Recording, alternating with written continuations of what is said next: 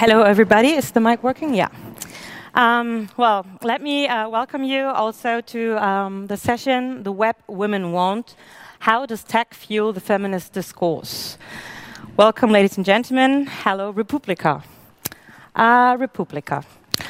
I really like Republica. I've been here, this is my 4th time. Still, when I look at this room, when I'm outside, I really feel we are a very homogenic crowd. And I'm part of this crowd, of course. We all kind of look the same. There are similar fashions that we follow. We listen to the same kind of music. We are mainly white. We are well off. This is us, right? The German urban hipster. Great. So,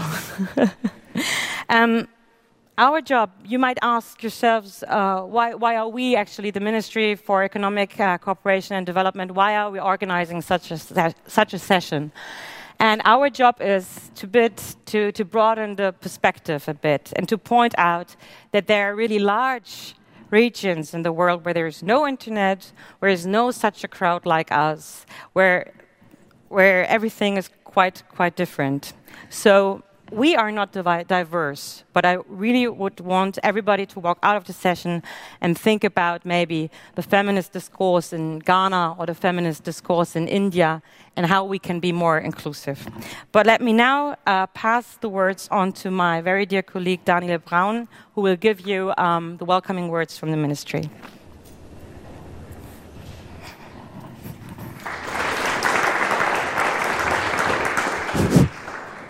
Good morning, everybody. Can you hear me?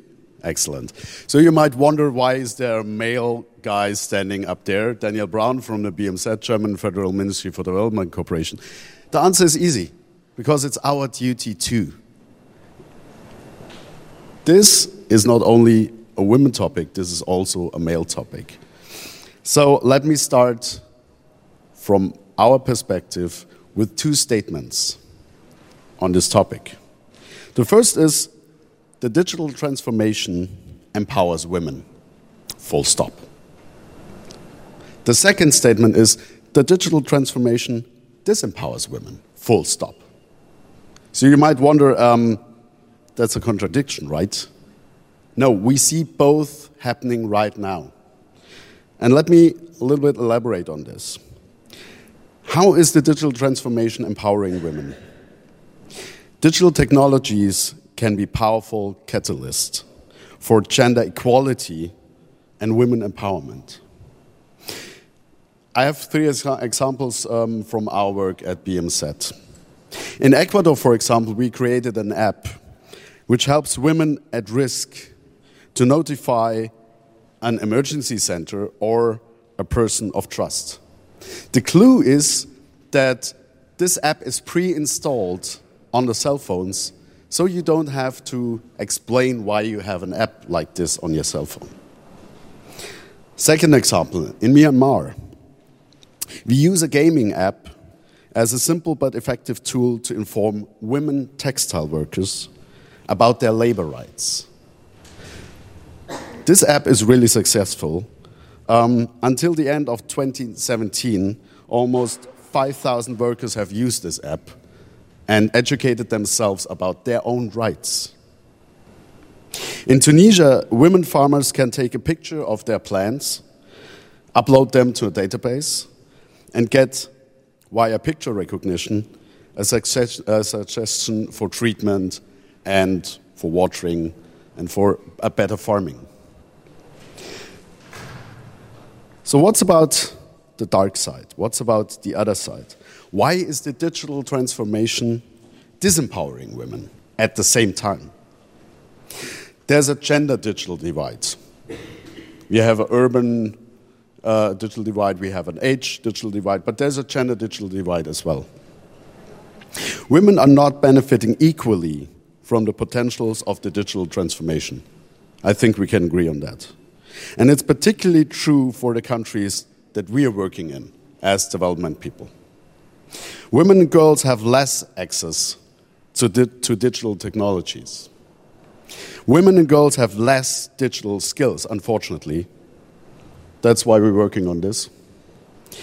And they feel less confident to use them.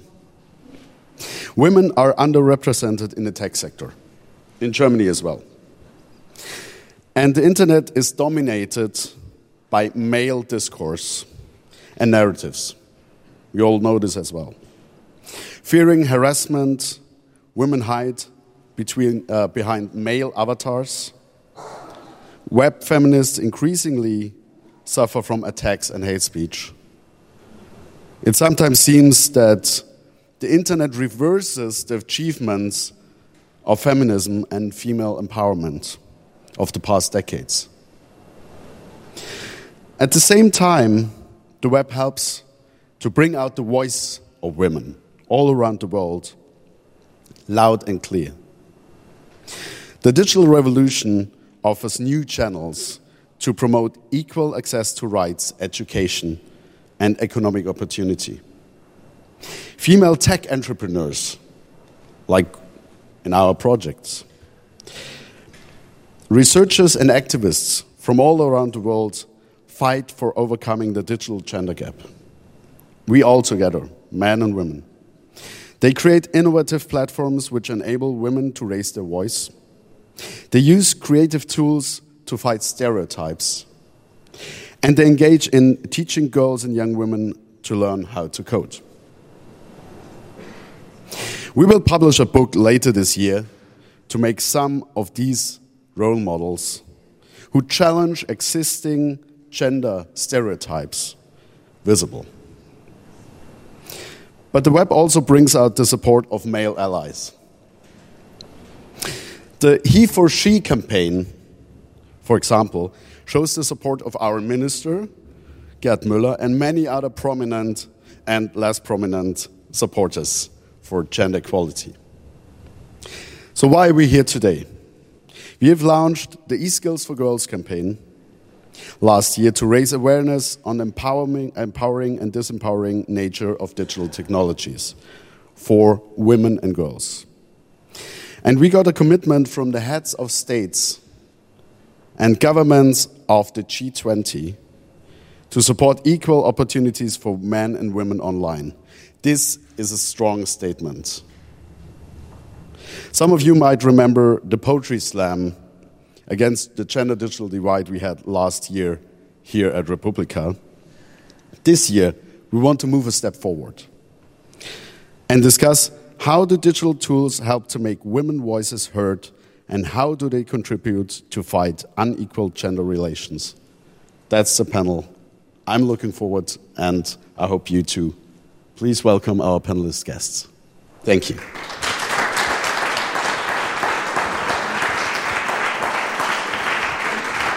Thank you very much, Daniel. So what we want to talk in this session about is what are other perspectives on online feminism? We want to discuss digital technologies against the practical experiences of our panelists. And we want to see also what are potential backlashes. But let me now invite to the stage our very estimated panelists. That is Dorothy Gordon from Ghana, Japleen Pasricha from India, and Robert Franken from Germany.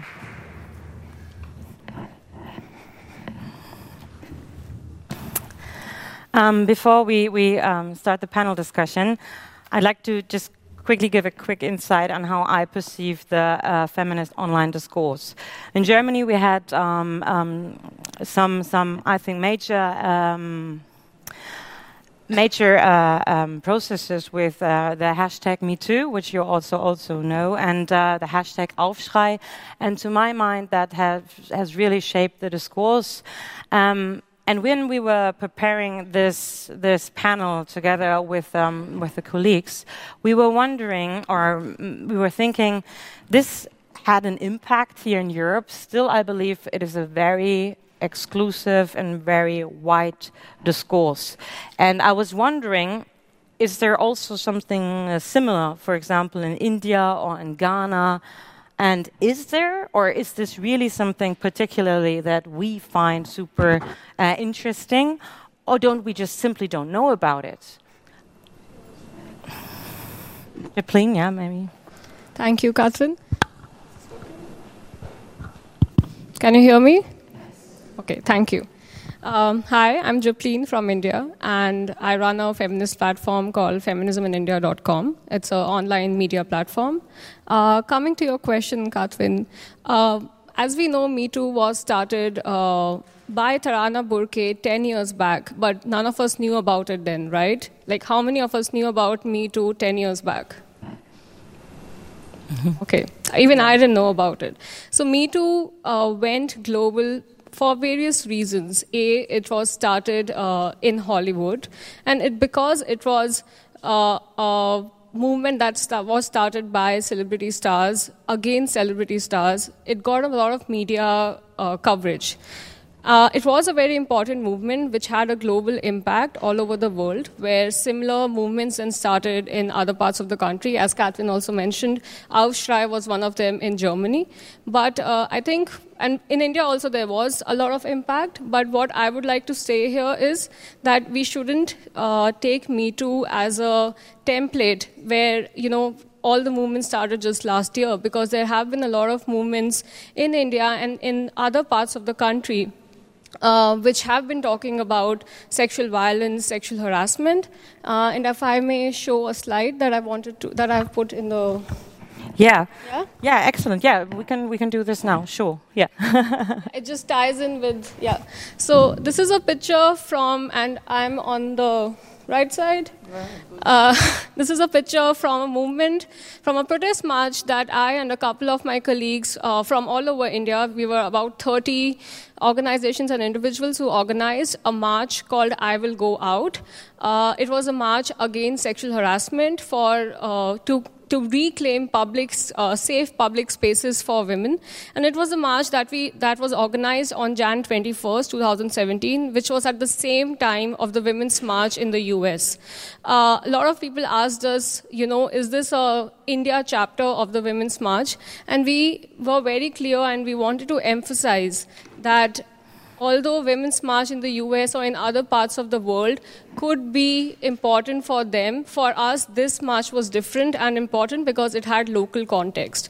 So I think what I'm trying to say here is Me Too was a movement that was started in one part of the country, but it may or may not have local context in other parts of the world, because not everybody would have that kind of access to, let's say, a New York Times article and a huge social media following where they can call out a person, as big and important as Harvey Weinstein and have the same kind of impact. But there are many smaller movements which are not known to the bigger world because they are local and regional movements. Mm-hmm. One question here when it comes to the march. I was doing an internship some 15 years ago at Amnesty International Australia. And we were also organizing, forming part of something which seems to be a bit similar. It's called Reclaim the Streets. And it was also some feminist movement where we wanted to go out on the streets and say, this is also our sphere, right? We are not afraid. I found out later on that, in particularly that night, a lot of women got raped because they were outside in the streets and feeling really free and feeling safe, which they weren't. So talking about sexual harassment and also discrimination against in India, do you have experienced something similar when organizing this march? That's a very good point. When we were organizing this march, we had to keep this in consideration that although we are demanding safe streets for women, but that's not what we have right now. So what we are demanding is an ideal situation, but we don't have it. So we had to change the timings of the march. We earlier thought that we would keep it to a midnight march where we start at 10 and end maybe at 1 a.m. But that was not possible because we had a lot of young women, especially students, college students, and in India you have curfews in hostels at universities. So that's the irony, that this march was started at 5 p.m. in the evening instead of 10 p.m. in the night, because we couldn't assure safety of the women who were participating with us as organizers. And we were demanding for something, but it's also important to be realistic and say, will we be safe if we go out at 10 p.m. instead of going at 5 p.m.? Yeah. Dorothy, let me just quickly introduce you too. You've been an activist in the feminist movement in West Africa. You lived in India and in Ghana. And you've more than 20 years of experience. And I'd like to know, is there a specific African characteristic to online feminism? Do you think there's something? I don't think so at all. Even if you look at a single African country, you're going to find many different realities. Excuse me. Yeah, no, it's fine. And basically, our societies are in transition. These are artificial countries encompassing many different ethnicities, and they're under immense pressure from both the formal post-colonial systems, which are very patriarchal, and then, of course, we have that now accentuated by a very patriarchal online space that is being dominated by a single culture. And so within a single country, you're going to find many different realities. You will find rural women who may not be participating actively at all online, and so they wouldn't have heard of something like Me Too. And then you will have urban elite women who are perhaps educated abroad, and they would have that Me Too mentality and be excited to be part of that movement. And then you have all the rest in between. I think that what people are realizing now is that being online changes a little bit the way the game is played. Mm-hmm. And so people are realizing that we have to be far more active in creating content that comes with our own cultural perspective. I was surprised when we were doing the briefing for this that people did not know that in some parts of Africa we still have strong matrilineal societies like the one I come from. My children belong to my family. There's never been any question of being able to register land in my name. Mm-hmm. I keep my own income. That's not to say that we don't have all the general problems of violence against women and all those other things, but it's different. And then what we see now is our children do not want to accept that they belong to our family, because when they go to school, they have to register their father's surname, which was not part of our culture. Mm-hmm. So you see that it's very, very complicated. I loved being in India because India also is very complex and varied in terms of how the gender issue is addressed between different parts and different religions, etc. So we have a lot of variation. We can't have a one-size-fits-all kind of solution. We always will have to contextualize when it comes to the approaches we want to take to get a better kind of, let's say, a feminist environment online. Yeah. Still, I feel that the feminist movement and also the online feminist movement is very fragmented. And I believe that uniting power would make us actually stronger. And the question would be, is the fragmentation actually in between cultures, in between countries, or is it a class issue? I think I would say all of the above. Mm-hmm. You can't, it's all of those things, but all we need to do is to be able to find those common areas of common interest, and then understand that the approaches that we're going to take to resolving those issues may not be uniform in each of our various environments. You know, so I think that these are kind of basics to social mobilization that we've learned over time. Mm-hmm. And it's just a question of us getting behind this, deciding how we are going to use new technology to achieve this. Mm-hmm. Robert, what I always hate when we talk about gender equality, discrimination against women, is that very often at those kind of conferences we have an all-female panel. So, and this I think is really annoying, because when we talk about an inclusive movement, we of course need to have men at our side. So let me just briefly introduce you.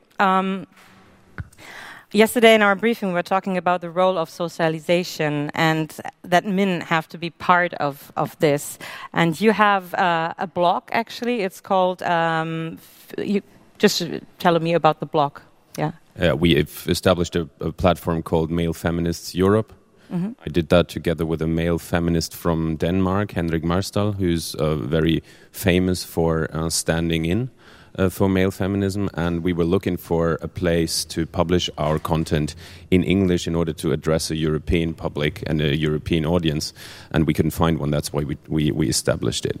And what we're trying to do there is kind of to bridge the gap between men and the concept of feminism, because a lot of men still think that this is a female issue only, just because of the name, and we are trying to fight the misunderstandings there. And we're trying to provide a kind of a low-key entry point for men into the discussion. It's hard work and it's small steps and it's very frustrating from time to time. But on the other hand, there are more and more men who are open to ideas like that. And for us, it's also important to be visible within this context and framing of the male ally somehow. They read about us and then they start thinking about, wow, this is existing, and either they fight us immediately or they ask what we are about and if they could do something, and that's a good entry point from my point of view. Mm-hmm. Thank you very much. Maybe let's just now have a quick look at the tech side of life and how digital tools especially can actually help to advocate for our political and economic and social rights. And the past years, we've seen a lot of tools, apps, platforms, and so on and so forth. And I'd like to invite you to tell us a bit about some practical examples that you brought with you. And maybe, Japleen, do you want to start? Thank you. Thank you. I will start with the same picture behind me. As I said, this was a protest march that was organized in response to a mass molestation case that happened on New Year's Eve in India, in the city of Bangalore, that's in the south of India, on 31st December 2016.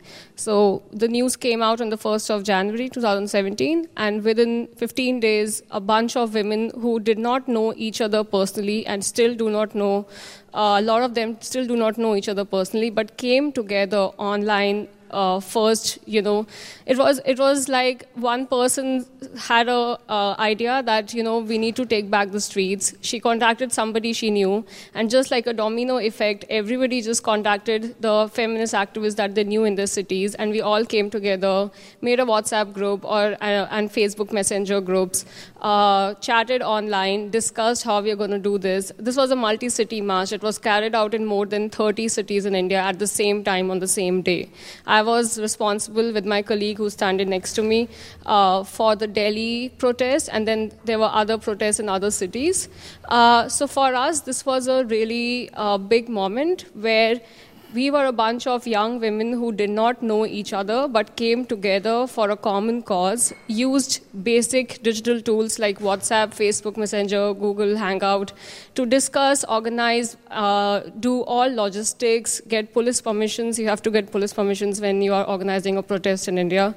Everything was done online without knowing each other, and we had a successful march. It was covered widely by national and international media. So I think that would be one example of how we used digital tools. I'll talk about my platform maybe later. Yeah, or even now, but because... Move the slides. Yes, we can do that for you. One more, please. I think what I would really like to know is that, as I also try to start the conversation, is that very often we only tackle a very privileged elite. And I'd like to know, how do you actually get the marginalized women also in an online discourse engaged? Okay, great. So starting from the very basic, this is a screenshot of my website, feminismindia.com, and we advocate for intersectional feminism. Intersectional feminism means that we don't see women as a homogeneous category, where we look at oppressions via intersections. So as as a Muslim woman, I'm not a Muslim woman, but I'm just giving an example. As a Muslim woman, you are oppressed by your religion and your gender. The same way, as a black woman, you are doubly oppressed because of the race and the gender. And that's how intersectional feminism works. It doesn't look at oppression in a one-street way, but looks at the intersections, the different kind of oppressions that a woman faces. And coming to your question of marginalized women, we are a crowdsourced platform where women from all strata of the society, of different class, caste in India, religion, gender, sexuality, write on our platform, on this platform, to raise their voices against the issues that they feel are very important or critical to them. We use affirmative action in our organization, where we prioritize voices of marginalized women. And another thing that, as a media platform, that we have implemented, and we got quite a bit of backlash for this, we implemented a no appropriation editorial policy. That means, as a non-Muslim woman, I do not have the right to opinionate on should Muslim women wear a hijab or not. I do not get to speak about it because it doesn't affect me personally at all. So let's say if we want to publish an article about should hijab be mandatory or should hijab be removed, like what France did, we all know about the burkini ban, disaster that it was. That is something that we as a platform are very, very specific, that only a Muslim woman can opinionate about it because it's her life and it affects her personally, as opposed to me, a non-Muslim woman, or a white woman, or any other woman for that matter. So this is how we push marginalized voices on our platform, by applying affirmative action. Mm-hmm. Thank you very much. When you look at Japleen's slides here, I particularly want to stress the comic. Exactly. And it says, can you read that? Yeah, I can Feminist read that. Hunt. Yeah. Get off the internet. So this was a comic that we made for a campaign on online safety, and we wanted to show how online harassment affects women differently as opposed to men, especially when men are advocating for feminism as opposed to when women are advocating for feminism. Mm-hmm. So both the guy and the woman in this comic are saying the same thing, which is women face a lot of online abuse, but the man is receiving compliments because he's a woke bro, he's a feminist ally, but the woman is receiving abuses hurled at her because she is saying the truth. So we wanted to show the hypocrisy. This is something that happens very commonly in India, mm-hmm. where everywhere, I'm sure, where when women talk about the issues that they face, they receive abuses, but when men talk about it, they are believed much more than women. Mm-hmm. This must be now a question for you, Robert. What are your experiences with this? I'm very glad that you bring this up, because this shows how privilege works. Yes, and exactly. This shows how much men have to bring their privilege into the discussion, to use it for the good cause, so to say, or for the cause in general. Of course, a lot of men are still afraid of speaking out about feminism and about supporting feminist platforms. But the worst thing that can happen to them is usually being ridiculed online, which is something that you can stand. And the dimension that women face are utterly different. They are threatened and they are harassed, and sometimes they are being killed. Mm-hmm. And that's a big difference that you always have to be aware of. On the other hand, speaking of privileges, I think the most important thing for men is to realize that they are privileged. Not all men, haha, to mention the hashtag, but some men are. And the question is, what do you do about your privilege?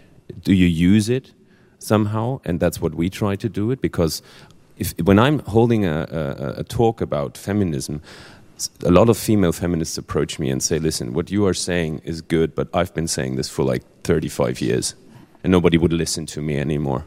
And that's what I mean. I'm using it to get heard and by audiences that they wouldn't be heard by. And this is using your privilege instead of just enjoying it, so to say. Yeah. So I'm glad you bring this up.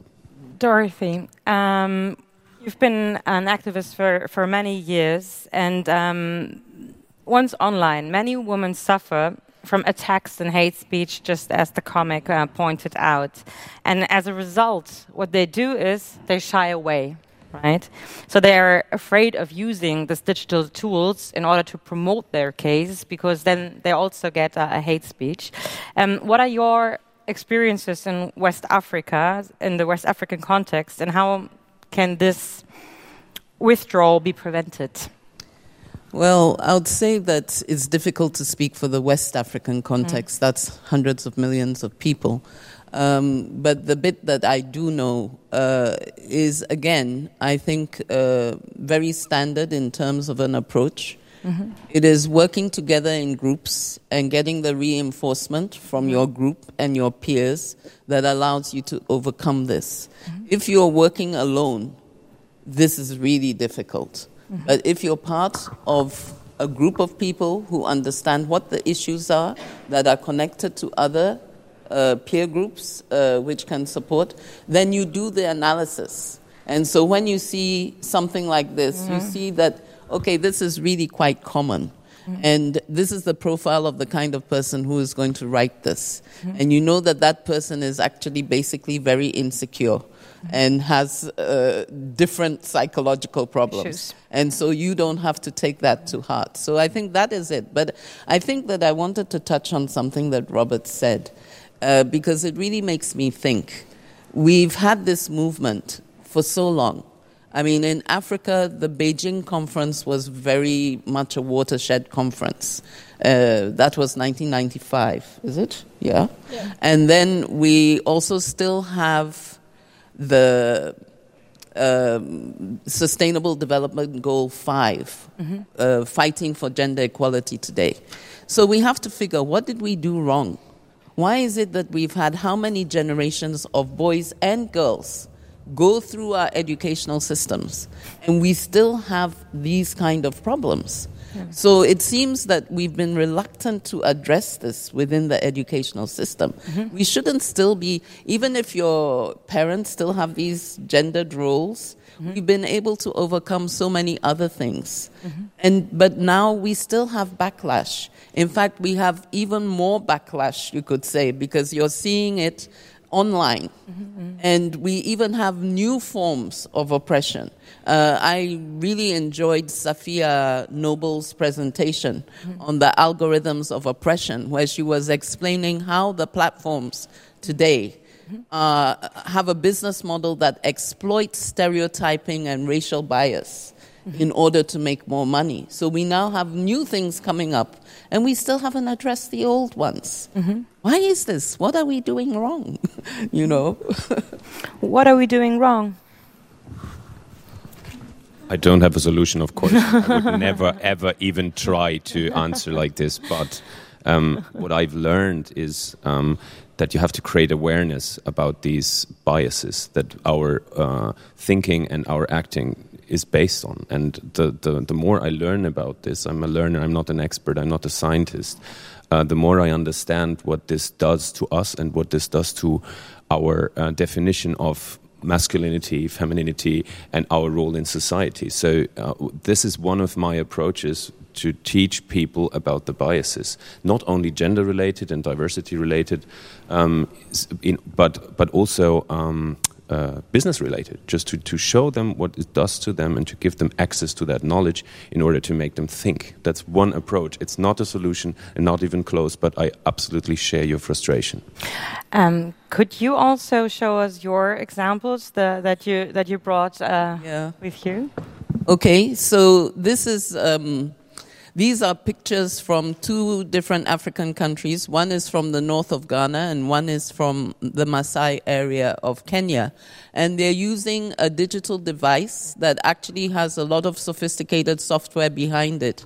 But it is a very robust audiobook type of thing. And what we do is we record messages in local languages that people can replay and send feedback on.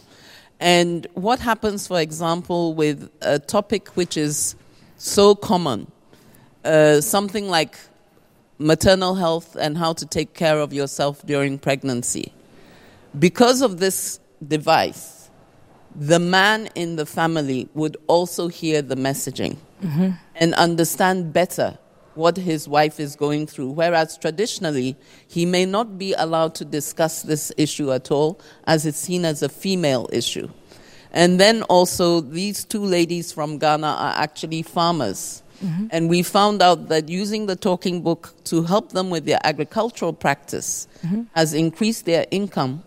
And also a number of them have won prizes for being the best farmer.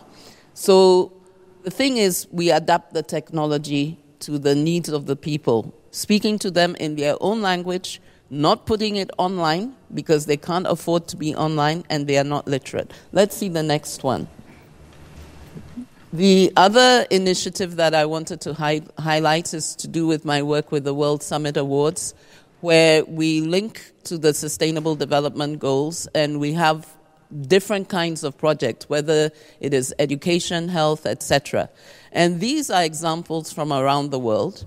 Kustum from Indonesia is addressing harassment and being able to feel safe. Still a mum is after pregnancy, what happens? You know, how do you take care of your kid?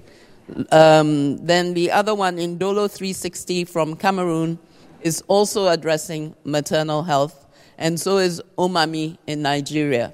So you see that there's a lot of emphasis on the reproductive role of women. Then we have the new set, young women coming up, and realizing that we have to claim the digital space. The jobs in the future are going to be for people who understand tech. And too many contexts have women outside of tech because from an early age, we've done the research and we see that young women are being told that it's okay, you don't have to be good at math. Math is for boys. Science is a boys' subject. And ironically, you'll see in the Middle East, there are more women studying technology as a proportion than in Germany because of this stereotyping. So Laboratoria in Chile takes mature women, gives them the skills, and links them to tech jobs, reorienting their career. And I love the title of this project, Erase All Kittens. It's a solution for teaching girls how to code and young girls. So you see that, and we have Power to Women as part of the World Summit Awards. Lots and lots of encouragement to get more women in the tech space, whether it is addressing old needs, accepted issues, or whether it is to address new issues, like what are we doing in terms of our participation in the digital society. Thank you very much. Robert, could you also please give us some examples of how you can use tech to promote feminism? I've already talked about Male Feminist Europe. The platform is not the most beautiful website in the world, but it serves its purpose. Is that Mario? And that is Mario's friend, probably. I don't know. I don't remember.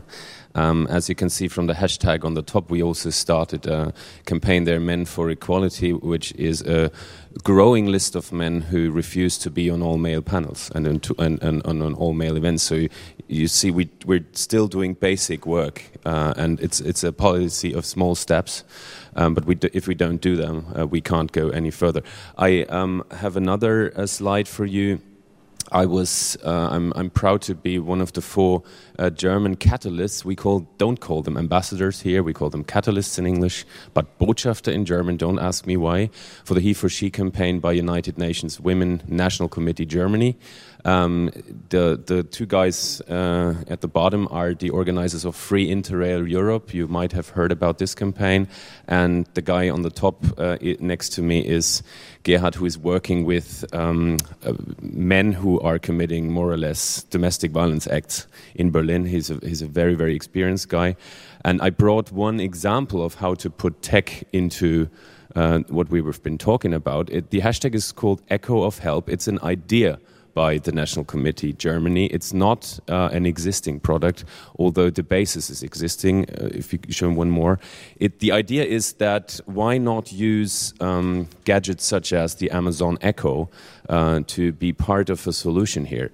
I know that the solution is coming very late because the idea behind it is if you have a keyword, a personal keyword, then you could use Echo as a gadget in order to inform people that you trust that something is going on. Mm-hmm. So if you want to share this, you can find a lot of this on this project. It started just 2 days ago, the campaign on the web, and maybe this comes into existence once, because it's what I like about the idea is that we're using tech as a means for a purpose. Mm-hmm. And the purpose here, of course, is not prevention, it's coming later, but to build it into existing platforms and to serve the actual needs there are. And maybe you want to have a closer look at that too. Yeah, sounds amazing to me.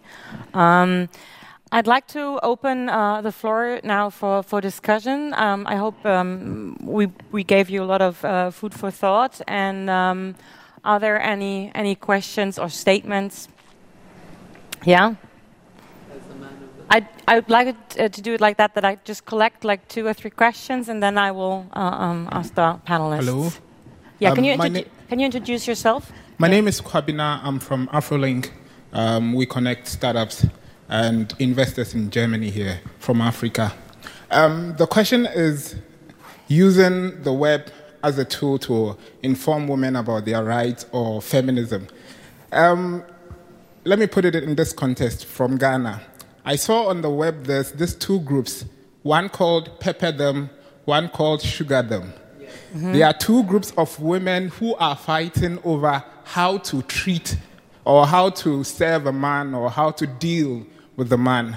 So the question is, how are you even informing the women about what it means to be a woman or what this feminist orientation is about? Because if women don't understand what feminism is about, how can they even fight for their right? Mm-hmm. You see, that's coming to me. The women who are saying, I've watched the Sugar Them, Pepper Them debate, and I think a lot of them are making comments which in English we say tongue-in-cheek. They're just being cheeky online to have more reaction and discussion. But the point that you're making is an interesting one that applies to all of us. Can I just ask, how many of you in the audience would like to be labeled as feminist? That's about half. Did you see that? Mm-hmm. That was amazing. There's a lot of connotations that go with that label feminism. I was walking with my German friend yesterday, and he said, Dorothy, you're a feminist, but you're nice. Alex, don't you believe that men and women should have equality? He said, yes. Yeah. He said, then you're a feminist. Yeah, exactly. And so all these people with Pepper and Sugar Them, if you ask them, do you think it's okay that somebody should be given more rights than you have? Exactly. That you should be able to walk freely, or that it is okay for your boss to harass you, they will say no. So I believe that all of us are really feminists. There's hardly anybody who really believes that it's okay that we should have that kind of discrimination. But the label feminism has distracted a lot of people from what feminism actually means. I initially planned to open the session with a quote saying, feminism is the radical notion that women are actually people, which really goes in the same direction what you said. It was, I think, by Mary Shearer, 1986, the quote already. Yeah, you, please, feel free, comment on this, on how can we unite. Yeah. Sugar them, pepper them means give them hell. And sugar them is kill them with sweetness. Okay. Okay, I will comment on the question and also when you ask the audience. So, this is not uncommon to see that people hesitate from calling themselves feminists or associating with the term. It has a lot of baggage, and I would disagree a bit here. to say that feminism just means gender equality or that men and women should have equal rights. I think that's a very simplified definition of feminism. Yeah, it does. For me, feminism is much more than that. It's quite a political statement, and I understand why people people who do not want to call themselves feminists or why they dissociate. But for me, it's a very personal and political statement because I am standing on a lot of issues which are political in nature, and as we know, the personal is political. Sure. So it is a very it's a statement that you make. You have to be very conscious of, Yeah, you are very conscious of the kind of statement that you are making, the kind of power that comes with the statement, with the term when you say you are a feminist. But yeah, making it very simple is that men and women must have equal rights. Next question, please. Hi, Ulrike from Germany. That actually ties in very well with the question I had, because Robert, you said earlier that men often have a problem with the term feminism. So I was wondering, because there's a big discussion online that maybe if we call it humanism, more people would get on board. And so I would like to ask you, what do you think about it? Should we name it something else so that people are more comfortable with it? Or men are more comfortable with it. Yeah, men, but also I think there are also women that say, "Oh, it's not just about us." So I'm interested in all of your opinions. I think that language and framing and stuff like that is very important. On the other hand, I don't think we have to change the term feminism. It's better for people to think about what it has in store for them, to think about the concepts that are behind them. That's not only one concept. There are so many concepts that I was always afraid of getting into the debate because I thought I need to know every single bit of it before being able to say something. I've got quite a problem with humanism because humanism would mean that we already achieved gender equality and not discriminating against one of and several others of the genders there are. I think the concept or the ideology itself is offering so much that it goes far beyond, as you said, I'm glad you said that it's far beyond talking about gender equality only. And if you start thinking about what gives you orientation in your life as a member of society, as a political person, then I think feminism is one of the best concepts out there to draw ideas and to draw orientation from it. And I think rather than changing the name is spreading the news that this is the case. Yeah, maybe also, yeah. Yeah, next question. Yes, hello, my name is Susanne Fuchs. I'm working for Deutsche Welle Akademie with a project called Women at Web, addressing the backlashes women in East Africa face online concerning online violence. And this is concerning especially very outspoken women who are engaging in controversial discussions and are very loud.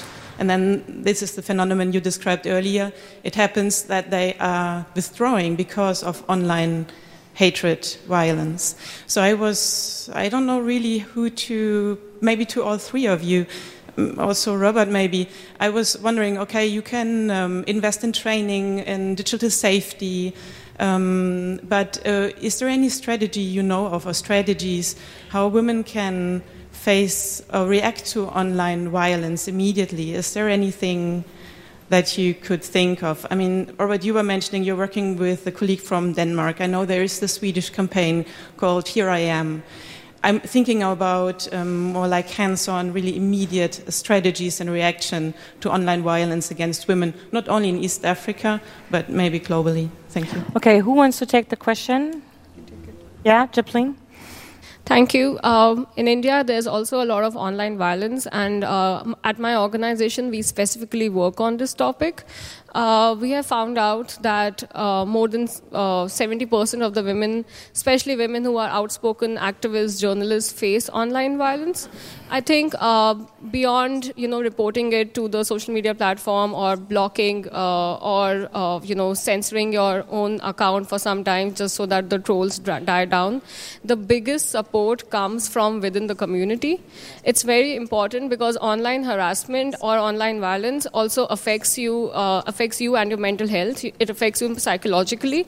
So although it's not violence per se, that it's not physical violence, nobody is hurting you physically, nobody's coming out of the screen and hurting you physically, but it really affects you. So it's important to have emotional support, and it's important to have that community which offers you emotional support but also counters back to the trolls or to the abuse. So what we do in India or in my group is when we see a person being harassed, we will jump on to that harassment. So that means that if she was if the trolls were only targeting her, the target will be divided. So although we are making other women also vulnerable, but it's dividing the hate as opposed to just one person taking it. So it's more of a community thing, and it really works for us both in terms of combating the online violence and in terms of emotional support. Can I mention something? Yeah. I think that one of the things that they do very well in India is they also use the tech skills because people are hiding behind pseudonyms and alibis online. And with tech skills, you can trace exactly where this is coming from and be able to find out through links to other parts of the net that they are visible on who is actually doing this. And then you call their name, and then that frightens them. Yes, naming and shaming. Robert, yeah? If I may, I would like to add a quick one. Another claim. We have to reclaim the digital space. We means that people who are supporting the ideas that we are talking about, name it feminism or whatever you want to name it, you have to be visible. You cannot just say that I don't want to go online and I don't want to discuss online because it's such a bad world out there. Because that means we're leaving the world to the bad guys, basically. So be visible, make yourself heard, and show that the digital space is nothing that will be left to them. Yeah, I like to applaud to this. Oh my goodness. We have time, I think, for two more questions. Hi. And just one moment. Who are you? Where are you? Yeah. Hi, my name is Abir. I'm from Lebanon, and this panel made me feel very, very uneasy because there's a lot of, white feminism, and there's, like you were talking, the man on the panel, about making about your privilege and giving visible voices for women. I mean, feminism is very, very visible and very, very loud. And if you're wondering about the privilege, you can just step aside and give more voices for women. That's one. And then, in your website, you said men should support feminism. Well, either be a feminist or, I don't know, that's something. And white feminism, in the sense, we cannot talk about a feminist internet without talking about intersectionality, about people of color, about queer people. And there's this divide. It's not only digital. I mean, online is a replication of what we face offline. Gender-based violence, harassment, all of that. And feminism, I mean, again, it's not women's job to educate, right? Feminism is not, when you talk about not all men, we don't want to divert the conversation from the methods of patriarchy that oppress women to the optics of men. When we say patriarchy, it's not men. So I think we should really reconsider how we talk about the web women want, right? Because I did not feel it here in this panel. Thank you. Would you like to comment on that, Dorothy? I think that, I must say that I think the panel is a little bit diverse, but all your points are very valid. We have to make sure that we understand the different dimensions of oppression. And when we discuss feminism, people often accuse white feminists of wanting to fix things for themselves within an existing system. Whereas as a black feminist and even as an African feminist, we face different kinds of oppression. And so our agenda is going to be, of course, different. But I think that the main thing that you said that's really important is that we are not supposed to support, we are supposed to become feminists. And I don't think anything can top that. I think that is one key message that we have to leave this place with. But how do we get the web we want? The feminist web we want? It means that you've got to have a feminist world, which we don't have now. I see that time is coming up and there's two more hands, so let the other questions come, and then when we round up. Okay. Okay, last question, please, and then I would like to wrap up. Rebecca? No? Beate. Yes. There's a mic, I think, somewhere coming here. Yes. Sure. Yeah. Sorry. All right.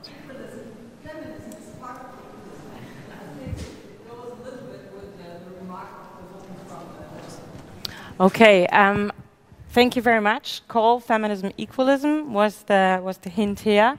I think we don't have time for one more. Okay. Hi, my name is Tanya.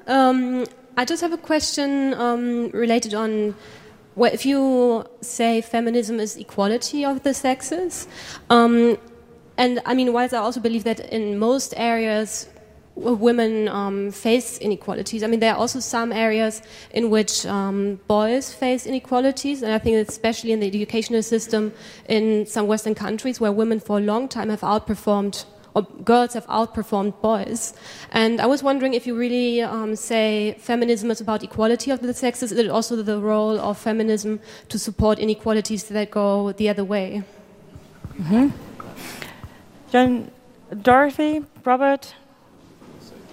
No? Okay, Dorothy goes. I'm the victim here. I think that when we're saying equality for the sexes, we're not saying that men and women are the same. Awesome. This is one of the confusions that we always have, that it means that a female athlete should be able to run as fast as a male athlete or whatever. We're talking about power, actually.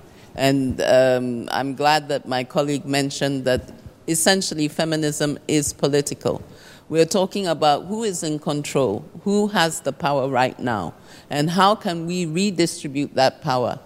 The problems of the educational system for boys and girls is, for me, part of that more systemic approach that we need to take. Basically, now that we have the digital influence on our society, we need to be rethinking how we organize our societies better. We know that boys develop skills slower than girls in early childhood. How does the school system handle that? We know that girls have a problem with maths for a brief time in early adolescence. How does the school system handle that?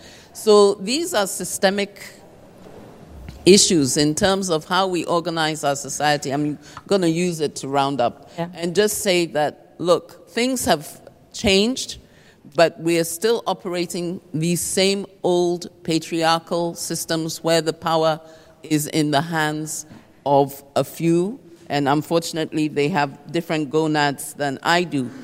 But then there's a lot of opportunities to use the tech space, but the tech space is also creating new problems. And I would just want to plug this project from South Sudan, which is called #DefyHateNow. I never knew that the South Sudanese conflict had been fueled by social media and by people sitting in the diaspora, mainly men, to create and accentuate that conflict. And who is suffering? It's women. So it's, for me, a perfect example of how power and control affect women's lives. We want to reverse that. We want to take it back. We want people to be aware of how it works so that they can overturn it. Take the power back. Okay. Unfortunately, we ran out of time. I can still see there are a lot of questions. I'd just like to invite you to come to our stand. The panelists also will be there present to continue this dialogue. There's another session that we organize. It's called No Women, No Web, later on, I think also with the Sudanese examples in there. Let me just quickly point to the most important points, I think, in our discussion. In the very beginning, you said tech is changing the way we play the game, to use tech as a facilitator to actually reclaim the digital sphere. We have had examples on how to get men on board. I think the echo of help is a very interesting thing that we could have a closer look on. Also, we pointed out that education seems to be key, and not only education addressing coding for girls, but also addressing boys. We have heard a lot of examples. Also, thank you to the Deutsche Welle Academy. Women on Web was the example. Maybe you can also be at the stand so we can all learn a bit more about it. And I think what is also really key is the comment from the audience, from the lady from Lebanon, I think it was that like, don't support feminists, just be a feminist. I really like that one. And I think let's close with this remark. Be a feminist, be more visible, use tech in order to reclaim the digital sphere. Thank you very much. Dankeschön.